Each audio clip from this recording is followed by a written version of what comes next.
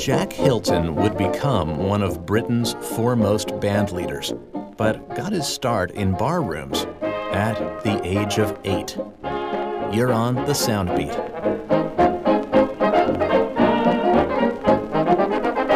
Jack Hilton's father, George, was the proprietor of a public house, which you may know better as its abbreviated pub. You'd get a song with your service there, courtesy of George himself, and that's where Jack got his start, accompanying his publican papa on the piano. He recorded this tune, Ain't That a Grand and Glorious Feeling, in London in 1927. When there's somebody who you can cuddle up to, ain't that a grand and glorious feeling?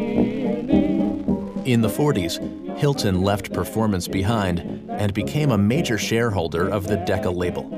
But his greatest success may have been in managing and developing stars like French crooner Maurice Chevalier, British comedy duo Morecambe and Wise, and Liberace.